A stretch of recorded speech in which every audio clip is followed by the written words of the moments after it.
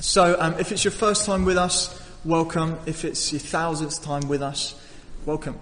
My name's Andrew, and I'm going to be doing today's talk, continuing our series, looking at the book of Nehemiah, titled Rebuilders.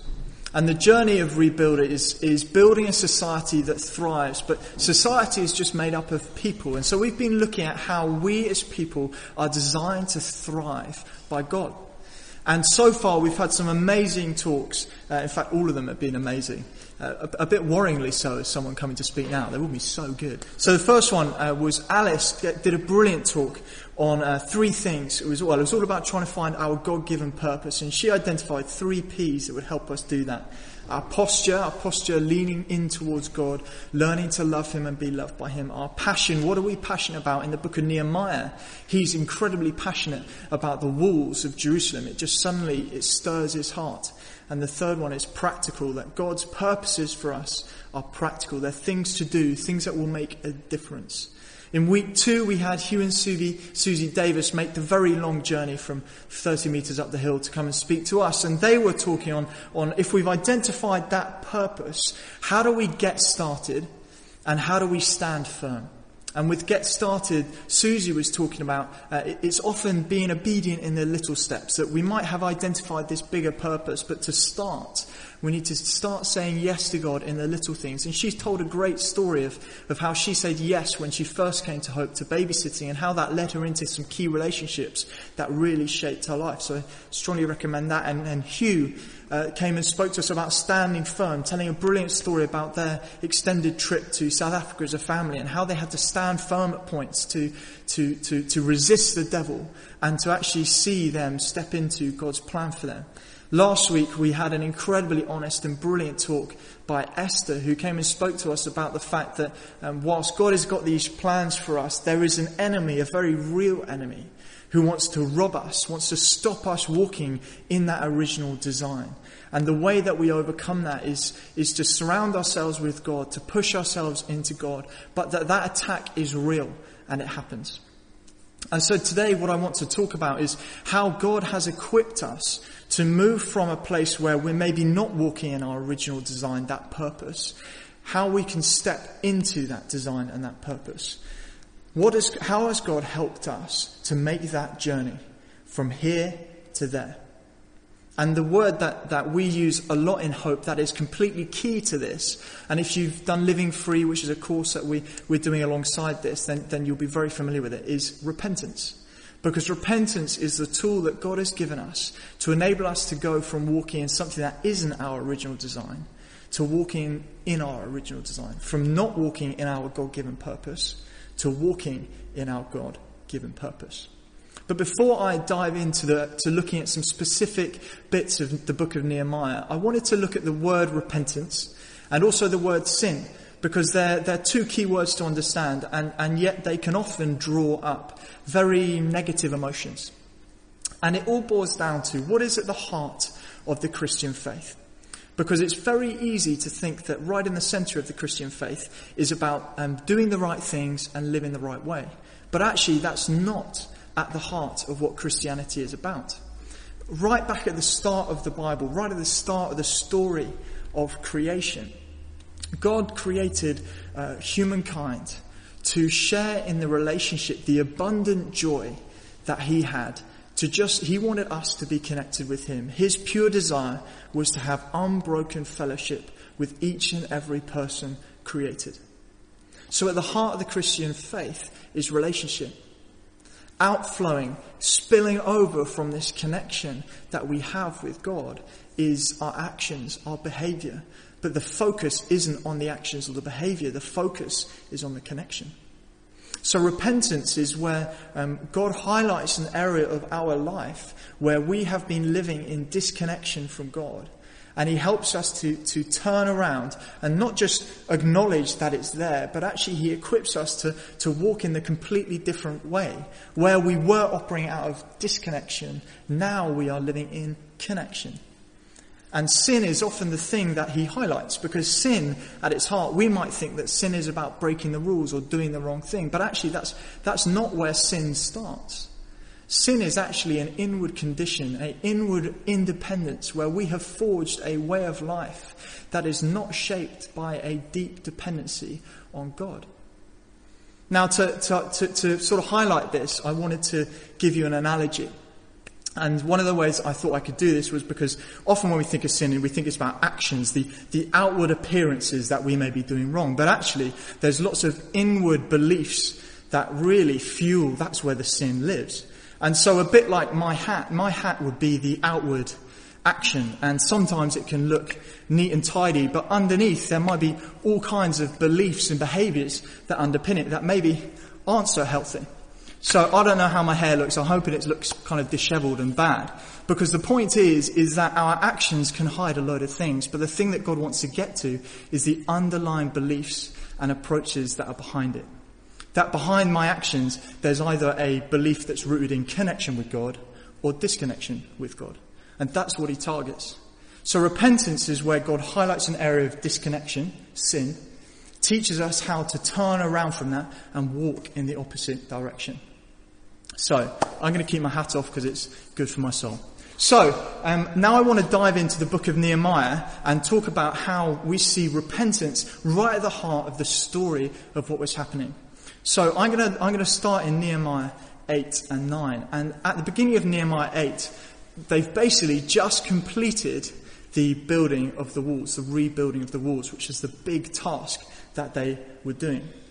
Now, I want to say to you that I don't think Nehemiah, the book of Nehemiah, and the mission of the person of Nehemiah was really about rebuilding the walls of Jerusalem. I don't think that was the main point.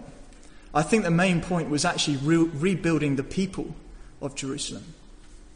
Because this is what I've been reflecting on this week, was that actually the only difference between before Nehemiah arrived with the people in Jerusalem and after Nehemiah arrived was Nehemiah arriving. That all the people were there, the workforce was there, that Nehemiah used to rebuild the walls. So they could have rebuilt the walls before Nehemiah came.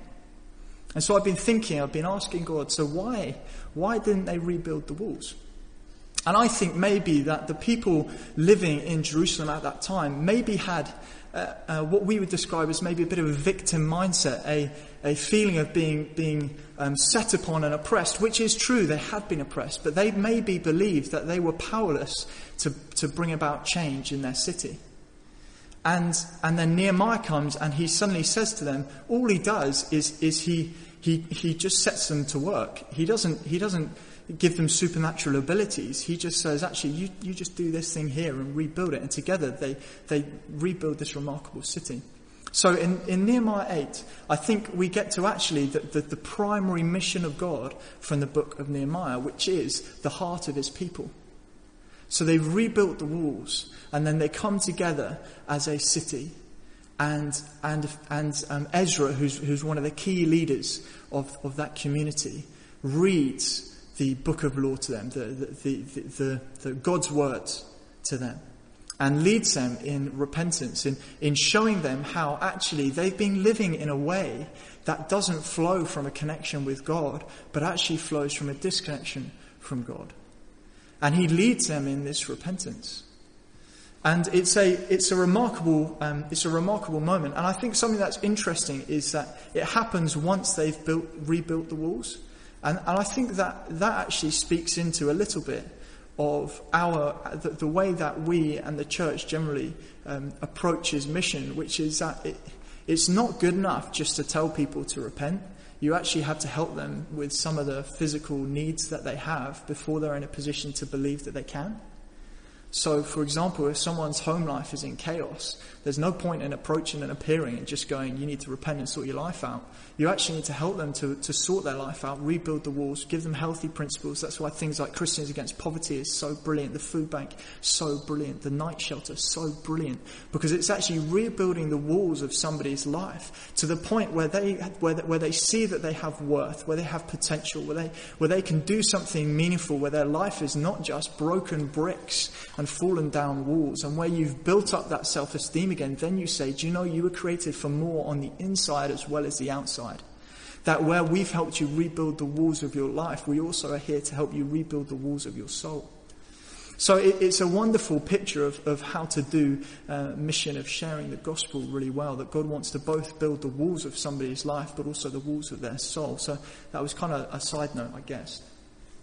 So Nehemiah brings together the community for repentance. And so the question is, how do we repent? So God, we suddenly realize that there's this sin, this disconnection from God in our life. I'll come back to an example of repentance for me in a bit, but a big area for repentance for me has been around my ability to not handle the unknown. And when I'm faced with unknowns, I tend to I almost imagine a future where God doesn't act and I have to do it all myself. And slowly over time, God's been peeling this back and showing me that I'm basically imagining a life where I have to be independent of God, and no wonder I'm worried about it, because it's something that's beyond me. And so that's been something that God's been showing me. And so it's repentance starts with the moment where we recognize our sin. So there are going to be 5 R's that we're going to go through, the 5 R's of repentance. And the first one is we recognize. Now, recognizing sin isn't about us sitting in front of a mirror and going, what's wrong with me? I have to try and name all of my flaws and my shortcomings. Actually, the recognition of sin is in response to God's Holy Spirit pointing something out in us that he knows isn't living into the potential that it could. So whenever God convicts us, it's because he has something better for us. There's always a positive purpose in God's conviction of sin. He's not just telling us to stop or move away from something. He's telling us to start and move towards something. But in order to take hold of something new, we have to let go of something old. In order to take hold of connection with God, we had to learn how to let go of the habit of disconnection. So the first one is we recognize what the sin is. The second R is to repent, is to actually make a choice to agree with God's diagnosis of our disconnection, to say, God, you're right. There is a disconnection from you here. There's an underlying belief, a pattern of thought, a way of thinking that doesn't stem from friendship with you. And it's important that we acknowledge when we repent, we're not just saying it's not the most healthy thing for us. We're actually also making a declaration that we're going to live in the opposite way. Now, a key thing that we often need to repent of, that I'll touch briefly now, but in the email, the Rebuilders email that's coming out this week, there's going to be more on this, but it's the area of forgiveness, of forgiving other people where they have wronged us, hurt us, knowingly or unknowingly. And often that unforgiveness, it can take root in us and actually warp our connection with God. So forgiveness is a really key thing that God often puts his finger on. But I'm not going to go into it more, but it's really, really important. So when we've recognized and we've repented, then we need to receive forgiveness. That God does not condemn us or put us out in the middle of the desert for 2 weeks until we're really sorry. Straight away, as soon as there is God's conviction, there's also God's forgiveness. That God never leaves us apart from himself. So as soon as we've recognized and repented, we need to receive God's forgiveness and say that where I did live in this maybe the people of Jerusalem, this insignificant, this victim mindset, God, you don't hold that against me. You're not angry at me. You welcome me and you call me in. And this is how the gospel outplays every day in our lives, is that he accepts me before I'm transformed. That his acceptance enables transformation, not the other way around. So we've got recognize, repent, receive. And the fourth one is rebuke. And that taps into some of what Esther was speaking on last week, that sometimes behind this disconnection, like in the story of Adam and Eve, we can recognize that the enemies had a hand to play in deceiving us. That for me, that I had to recognize that the devil wanted me to try to build a future for myself outside of God, where I had to take care of it all of myself. And yes, I recognize my part in believing that lie, but I also needed to tell him to jog on. I need to tell him that he doesn't have a right to lie to me in that area of my life. So I need to rebuke him. And the fifth R is replace. And so if for me, in my example of anxiety, if one belief was that I was imagining my future without God, well, the replacing truth is that actually God has got my future in his hands. That any time I imagine my future, I can imagine his extravagant goodness, his provision, his protection, his leadership. That as he's done in my past, he will do in my future. He will lead me faithfully. I replace the lie with the truth. So those are the 5 R's of repentance. Recognize, repent, receive, rebuke, and replace. But the last thing I want to say to you is that when we repent, we need to keep on repenting. In the story of Nehemiah, if you read it right through to the end, the people stop repenting. They go back to their old ways. They go back to this victim mindset where they start working on a Sabbath because basically they think that if they don't, they're not going to have enough to get by. They stop protecting themselves from other people infiltrating their culture, and they lose their distinctiveness as a people. And it's all because of this, I'm sort of reading between the lines here, but this fear that they have, which is that God isn't really going to protect them, that God isn't really going to be there to provide for them. And so they have to fight and slave and claw for everything themselves. And often it's easy to repent in the moment of conviction because it's right there, it's really big, it's right in front of us. But we need to repent and keep on repenting. So I first had my anxiety attacks in October 2018, so quite a long time ago. And in that intense 10-day period where I was suffering with panic attacks and things like that, it was quite easy to repent because I didn't want to not sleep. So I had a lot of fuel to repent. But actually, the key, the art in this, is to keep on repenting. Just last Saturday, I found myself awake at night. You know, we're basically in the process of doing some work on our flat, and I was in the middle of the night running through the figures of how much it was going to cost. And the truth is, I haven't got the foggiest clue how much it's going to cost. So it's an impossible task. It's just a pit of worry. And I remembered in that moment that actually God had taught me how to not go down that track, but I had to keep on repenting. It's the same lessons that I've done. I had to keep applying it, keep doing it. The best analogy I can think, and I'm finishing here, is that a bit like a potter with some clay. There's a moment where they throw the clay onto the wheel, and that big impact is like the moment of conviction. Something happens in life that makes us see that there's an area of disconnection within us from God, and it's dramatic. It's a moment. But then, as the wheel starts to turn, it's the light, consistent touch that shapes the lump into the masterpiece.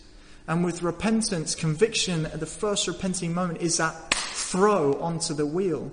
But the art is in the continual touching and shaping, the day-to-day decisions to keep living in line with the repentance that we have walked, to keep repenting where we see the old way of living trying to shape us, and to say, no, I will shape myself in the opposite way. So if you're new to hope, or you're exploring faith, and this is a first you've heard of repentance, I really recommend that you talk to someone about it, that you delve into it deeply. I will not have done this life-giving process, this right at the heart of how God helps us to be transformed. I haven't done it justice. That is done in conversation, of applying it to our lives, to day-to-day life. So talk to somebody about it. And if we are familiar with repentance, I want to say to you, to us, to me, repent and keep on repenting. Keep applying it to your day-to-day life. Do not become complacent. Do not think that the throw of the clay onto the wheel is the finished article, because it is just the beginning. It is the outworking of our repentance in day-to-day life that actually is transformation. It's not the moment, but the journey. So the 5 R's of repentance: recognize, repent, receive, rebuke, replace. Let's pray together. Holy Spirit, I thank you that you're so committed to us, that you convict us of our sin, that you so love us, that you refuse to leave us in broken ways of operating, that you refuse to let us exist in places of disconnection from God himself. Father, thank you that you have given us the tool, that you empower us with your Holy Spirit to not just turn away from disconnection from you, but to walk in and learn a new way of life fully connected with you. Thank you, God, that all of our original designs is of unbroken fellowship, friendship with God himself, with you. And so, Holy Spirit, we invite you, we gleefully invite you, we implore you, come and show us our sin. It seems like a funny thing to say. Come and point out any areas of disconnection that you know now is the right time to deal with. We will not go self-searching. We invite you to search us. If there's anything, any area of disconnection in us, show us, Lord, and give us a vision of what we could be, that we may walk from here to there. Amen. Thanks, Andrew. I was just thinking as he was talking about, because the wonderful thing is we've been walking in this teaching now for about 15 years, and we, as a church, and we can really see that it works. And I was just thinking of some specific examples of people within Hope who've spoken recently, and where this has had an impact in their personal life, but also in their workplace. I love the fact that this is the small detail of everyday life, but it also affects the big things we can take on. Injustices like the George Floyd stuff and the racism we're talking about. We can take on these giant problems in society. And the extraordinary thing about the gospel is they start in our own heart, in our own households. And I'm just thinking of Ben in healthcare. I'm thinking of Dave in the workplace. He shared his stuff. I'm thinking about Liz in the family.